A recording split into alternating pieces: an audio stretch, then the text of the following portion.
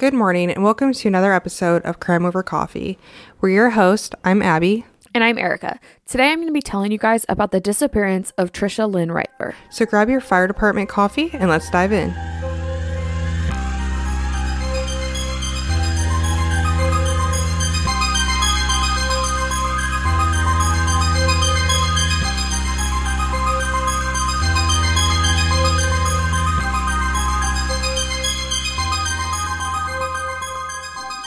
This episode is a case suggestion from Jennifer S. I do want to just kind of give a little announcement here at the beginning.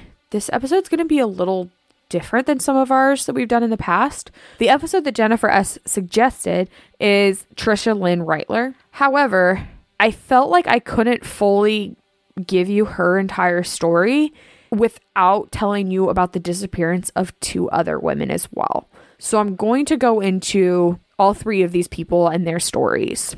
Trisha Lynn Reitler was born in Ohio and was the oldest of four children. In 1993, she was 19 years old and was a freshman at Indiana Wesleyan University in Marion, Indiana.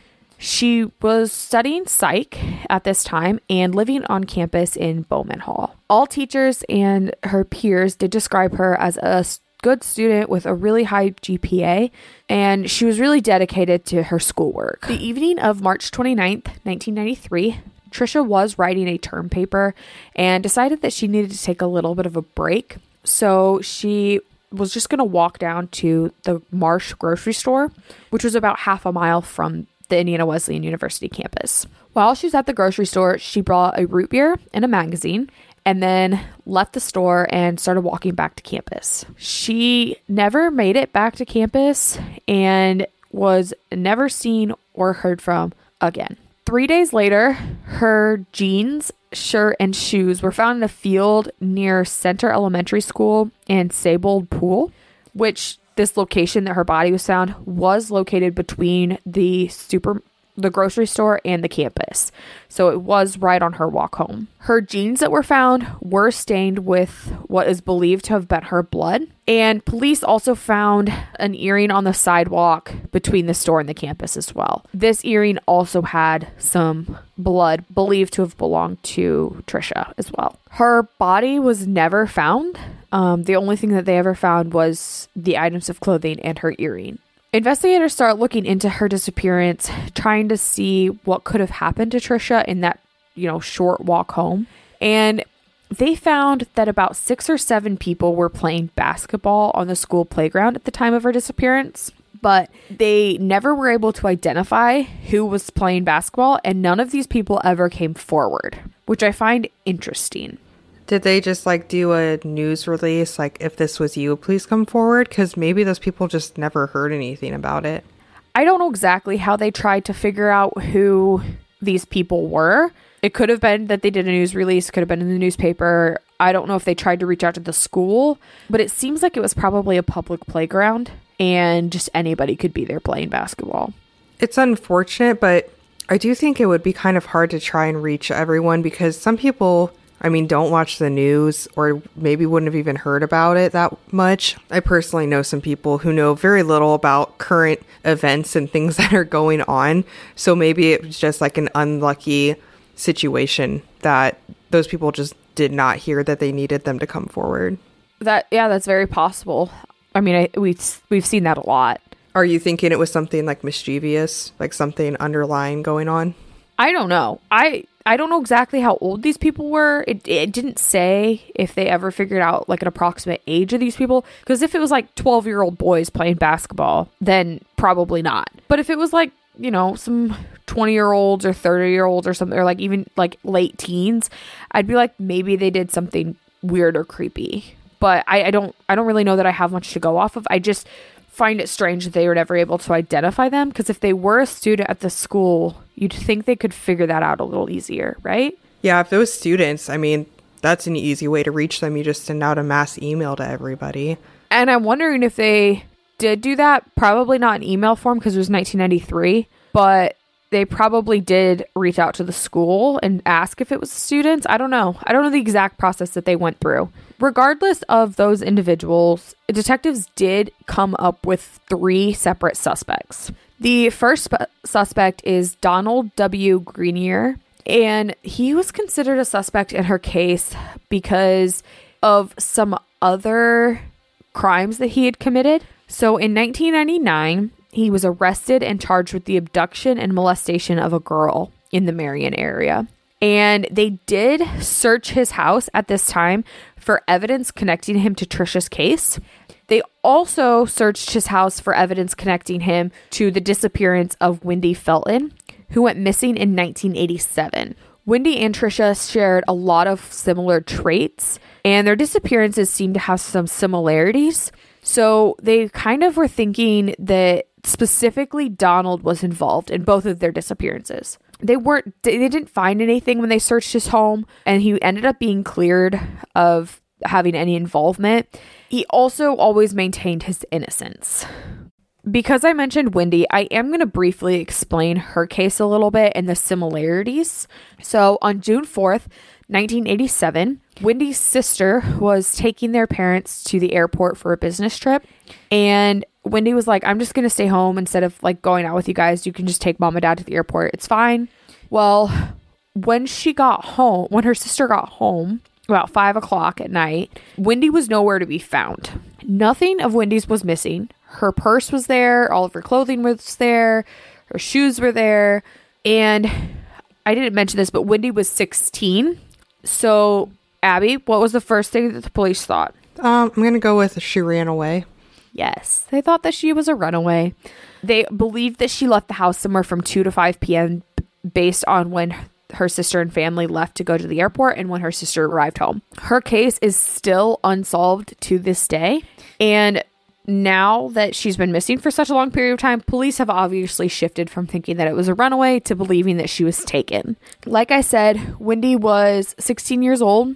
She was about 5'3" to 5'5", 115 pounds. She was wearing a gold watch, white shorts, and believed to have been wearing a red shirt. She was a Caucasian female with brown hair and brown eyes. She has a small scar on her right shoulder blade and wears contact lenses. Her ears are pierced and she's right-handed. And at the time of her disappearance, she had shoulder-length hair.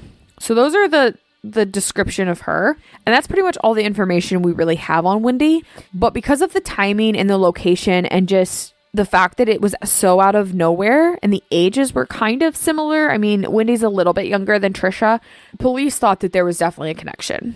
The next suspect the police had was Tony R. Searcy. So he was a criminal at this point. He had been arrested for so many things. He's always been considered a suspect in Trisha's case.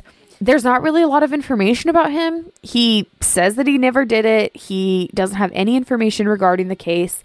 And he was never arrested for the murder. The next suspect in this disappearance for Trisha is Larry Dwayne Hall. Now, this one I'm going to spend a little bit more time on. There's the most information about him, and people put a lot more stock into the fact that he's probably the one that was involved with her disappearance. So I'm going to start back with Larry to give you guys kind of an idea of who this man is. So he was born December 11th, 1962, with his twin brother, Gary, in Wabash, Indiana. They lived their entire lives in Wabash, Indiana, and his father dug graves at Falls Cemetery in Wabash, and they would help him with digging graves. In 1968, Larry's going to school at this time. He's about 5 to 6 years old during this year, and he is reported as very antisocial in school, has a very low IQ, and he has a speech impediment along with bedwetting. So he's teased quite a bit for it. As he gets older, so throughout his teen years and his 20s, he is suspected of committing arson, vandalism, and all kinds of different petty crimes. Over the years, he becomes a suspect in many cases.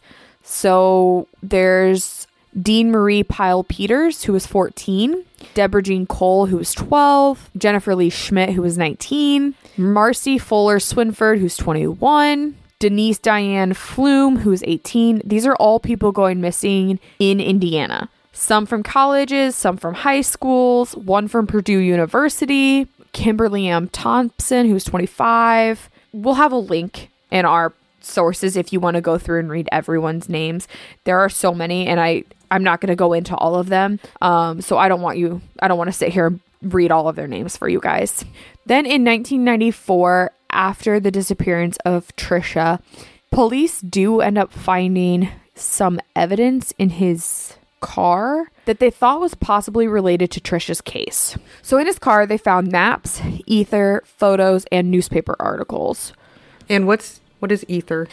Ether is like chloroform. It is a clear liquid made from alcohol, so it can be used to kidnap somebody because it will make them unconscious. Pretty suspicious to have in your vehicle, along with newspaper articles and photos relating to somebody's kidnapping and potential murder. Yeah, I would agree. That's not really that's not your normal run-of-the-mill stuff you keep in your car typically.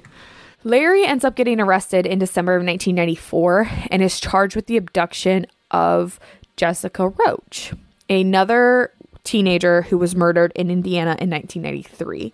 So I'm going to briefly tell you about her story. I don't have a lot of information about her, but I am going to tell you about her just because she goes along with his story. And this is the one where he's officially connected to her case. The mystery has been solved. Here at Crime Over Coffee, our go-to caffeinated beverage for every episode is Fire Department Coffee. And you can get some as well and save 15% with our exclusive coupon code CRIMEPOD15.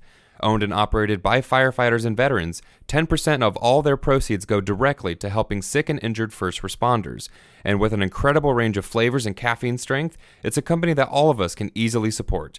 So please go to firedeptcoffee.com and use our coupon code CRIMEPOD15 to support us, support them, help first responders, and get some incredibly tasty coffee along the way.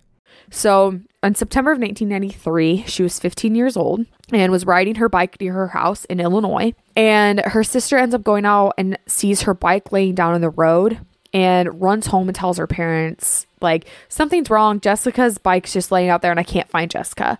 And her parents pretty much called the police immediately, and she became a missing person. A few weeks later, her body was found in a cornfield near Perrysville, Indiana, and an autopsy result showed that she had been strangled to death. While Larry was connected to her murder and arrested for it, he was not able to officially be charged for her murder because they didn't have enough evidence for it. When the article that I was reading said that the lack of evidence was they didn't know where she'd been killed, and because they didn't have that piece, they couldn't officially charge him, which I'm not sure I've heard of that before. No, I don't think I have either. But I mean, I think it's just they've got a lot of circumstantial stuff. Yeah, they just needed more evidence. While he was arrested and being in question about this, he did sign a statement confessing to Trisha's kidnapping and murder. He later did recant his statement and did not get charged for it. One thing that was noted was that everything that he said in his statement was public knowledge. He didn't mention anything about Trisha's death that was kind of any new news. The one thing that he did mention that police did investigate, because that's their job, is he told them that he had buried her body near the Mississinawa Reservoir. And so he takes police there on a search to find her body, but it ends up, they don't find it. And so we're not sure if he was just leading them on a wild goose chase or if he was actually telling the truth about the murder or about being involved with her disappearance. He did end up confessing to 2 other murders, Lori DePies and Paulette Webster. Lori went missing from Wisconsin and Paulette went missing from Illinois. I am not going to go into their stories. Their stories are just very similar to all the other ones that I have told you about in this episode. There was also no specific evidence connecting him to either of those murders. However, police do believe that he has potentially killed 30 to 40 women in his time. Wow. Well, it sounds like he was moving around quite a bit too, so that number doesn't surprise me. It doesn't surprise me either necessarily. It's just really sad. Oh, yeah. And like I said, there will be that article on our site if you guys, in our description, if you guys want to read that and look at all of the names of people that he potentially was involved with. They are all listed. What they're all listed on, it looks like it was a like an assignment maybe for Radford University. There were 3 people that put this whole thing together, which was kind of helpful, and it was online, so they put this whole list together. So I just want to let you guys know where that information is coming from. At this time, Larry Hall is in a psychiatric prison in North Carolina and is serving a life sentence for a combination of things. Not for the murder of Jessica Roach, but for the abduction of her and for a bunch of other crimes that he's committed over the years.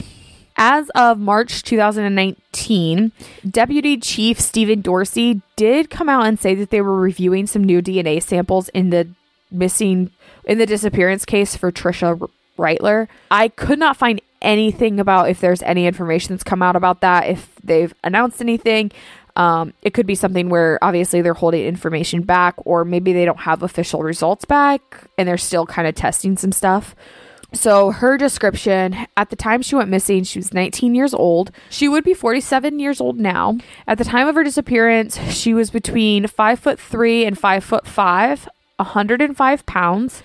She was wearing a silver ring, an Indian-style leather strap necklace, and a watch with a large face that had Roman numerals on it. She's a Caucasian female with brown hair and blue eyes, and she had a small unfinished tattoo on her left ankle, and her ears are pierced. She is presumed to be deceased at this point, and her family pretty much believe that Larry Hall is the one that murdered her. And there's many, many other people that believe that he is the one that did it. Hopefully someday we will get answers as to whether or not Larry did take Trisha's life, along with all of the other people that he potentially took the lives of. If you have any information regarding Trisha's disappearance, you can contact either the Grant County Sheriff's Office at 765-662-9836 or the Marion Police Department at 765-662-9981. Thanks for listening to this week's episode of Crime Over Coffee. You can find us on Instagram at Crime Over Coffee or on Facebook at Crime Over Coffee Podcast, where all of our photo and video content for each episode can be found. You can also email us your thoughts and case suggestions at crimeovercoffeepod@outlook.com. Also, all of our sources can be found in the show notes of each episode. If you would like, you can support us by going to anchor.fm/crimeovercoffee. Donations are greatly appreciated and assist in making the podcast possible. Other ways to support us include recommending us to friends and family, giving us a 5-star review on Apple Podcasts, and subscribing to us on your favorite podcast listening medium. So again, thanks for listening, and we'll see you next time.